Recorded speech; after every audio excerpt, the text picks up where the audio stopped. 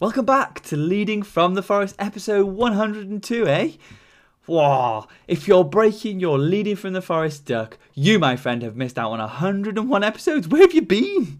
However, it is great to have you along to this life-altering party. Why, you might ask? Because Forest School is going to change your child's whole world.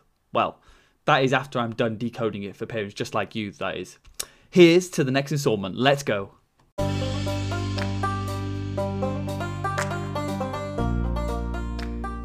Welcome to Leading from the Forest podcast, where I delve into the world of Forest School with the intention of decoding it for parents and those new to the movement. Over the last year, I have brought together a powerful community of parents that have embraced the transformational process of Forest School to set their child up for life success as I go about my mission to reconnect 10,000 families with nature, the Forest School way. I'm your host, Mark, the founder of EcoEd Forest School, and listen in as I break down what it's actually all about and how it can work for your child too. I'm ready to create real change. Are you?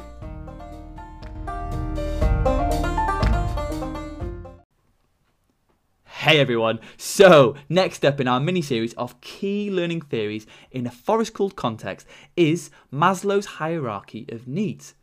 For your child to be in the prime state to learn and be able to enter the state of flow, as we spoke about in the previous episode of this mini-series, which I shall link in the description below, they have a series of needs or requirements from both within themselves and outside of themselves that need to be met in order for this to happen.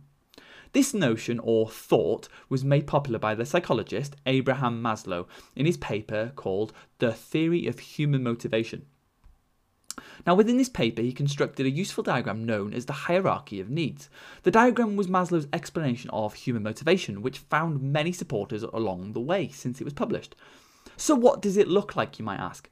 Well, if you can imagine a triangle split up into 5 horizontal sections, and within each section, it relates to a particular need identified by Maslow, namely, from the bottom up, physiological, safety, belonging, esteem, and right at the top, self-actualization. Maslow placed these needs in an order for one to be realized for the next one to happen, beginning with the foundational aspects of the basic needs, physiological and safety, and then eventually, after going through each stage, reaching the top of the pyramid of self-actualization, which refers to a person reaching their fullest potential as a human being in life.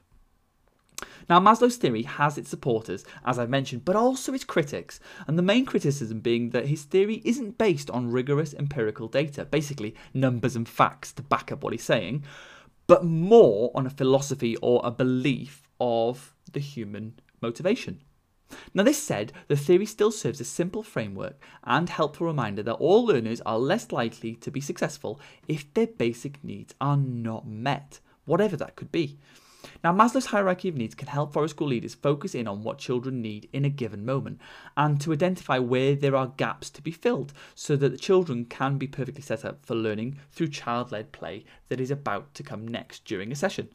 Now, a perfect example at Forest School would be surrounding when a child becomes cold in the winter months. Now, the Forest School leader would then provide spare clothing or a warm drink and food to warm a child up so that they can remain at a steady state of body temperature and consequently thrive in the tricky but immense learning environment that the woodland or the forest environment can offer. Now, if these measures weren't provided by the Forest School leader, just imagine trying to do something when you're cold, right? Super tricky. And the only thing in that moment you or indeed that child are concentrating on is getting warm, not the thing potentially you either want to or have to do in that moment. This is why plugging the need gaps helps learning to thrive. Let's take a further look at the needs in some more detail, beginning at the bottom of the pyramid and working our way up. So right at the bottom, as we mentioned, is physiological needs and are about having the right nutrition and water, access to fresh air, enough rest and exercise. The next level, safety. These are the needs about feeling secure and feeling safe, and both physically and emotionally actually, and the need to have shelter or some stability in one's life. Next is belongingness. Now, belongingness and love are to do with others and the social side of feeling that you or a child belongs or are connected or loved by somebody external to themselves, for example, a parent. The next rung is esteem, and these needs concern the inner self, having feelings of achievement, being recognised, having power over your life, and being a person different from another person and being unique and valued with that. And finally, right at the top is all about self-actualization, and it's to do with achieving one's full potential, being creative and finding that specialness in oneself. And it's argued that we never will actually completely achieve self-actualization because there's always something else we can achieve. From a purely child development perspective, though, all child holistic development needs are encompassed within Maslow's theory. Physical development, emotional development, social development, cognitive development, language development, and also spiritual development as well, which is why it informs Forest School's practice. As a child ascends or goes up the needs triangle, meeting each level on the way up, they are taking themselves to a higher learning and development destination, which, similar to flow, if a child can keep themselves there for regular extended periods of time, they are likely to thrive in the learning arena they have just entered into, whatever that may be, whether that's knowledge, attitude, skills, or habits. The hierarchy of needs also has influence on other such development theories that I have touched on in previous episodes and will in other episodes in the near future. What's important to take away from looking at Maslow's theory is that the positive human condition rests on all needs being met, or at least the bottom 2 or 3 rows. And the basic needs of a child need to be attended to before we as adults can expect them to reach their full potential. If this does not happen, then children's behaviour may become unfavourable to society or a situation. And a key takeaway is that all behaviour is based upon a need. Maslow's model goes a long way to explain how unmet needs can often explain the reasons behind difficult behaviour patterns in a child. It all has an impact on a child and their ability that day to be in a state capable of learning through play. This is why when children check into the Forest School, they are asked how they're feeling. This is why observation of children at Forest School is critical to know where they're at. If they aren't achieving what the leader is aware they can, well, why? Is there a need not being met? If children are finding it hard socially one day, well, why? Is there a need not being met? More importantly, through meeting a child where they are at, competence or developmentally wise, this allows the Forest School leader to find out about what the needs a child does or does not know how to meet, or even if they are or are not capable of fulfilling these needs.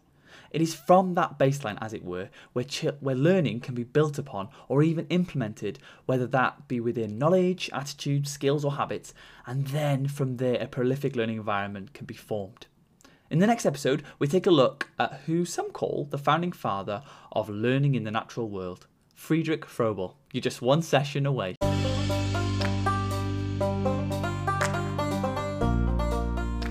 Thank you so much for listening to Leading from the Forest. To find out more about EcoEd Forest School, head over to our website at ecoedforestschool.co.uk to start your journey with us today.